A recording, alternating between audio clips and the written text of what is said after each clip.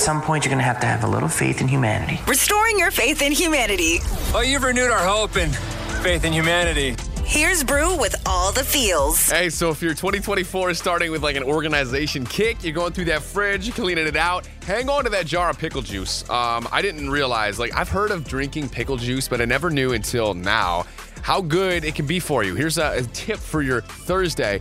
Pickle juice has been a home remedy for all sorts of stuff for years, but I just found out the juice soothes a sore throat because of the ingredients salt and vinegar, helps calm inflammation, and go after bacteria. The Cleveland Clinic also says that pickle juice has several health benefits that include antioxidants to help fight infection, probiotic properties to keep your gut bacteria in balance, electrolytes, so you're basically drinking Gatorade, that can help boost your recovery and prevent blood sugar spikes.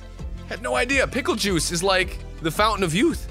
Just a tip and some good news for your Thursday. Hey, let's wrap your day with a quote. You cannot give what you do not have. If you build it for yourself, then you can give it to others.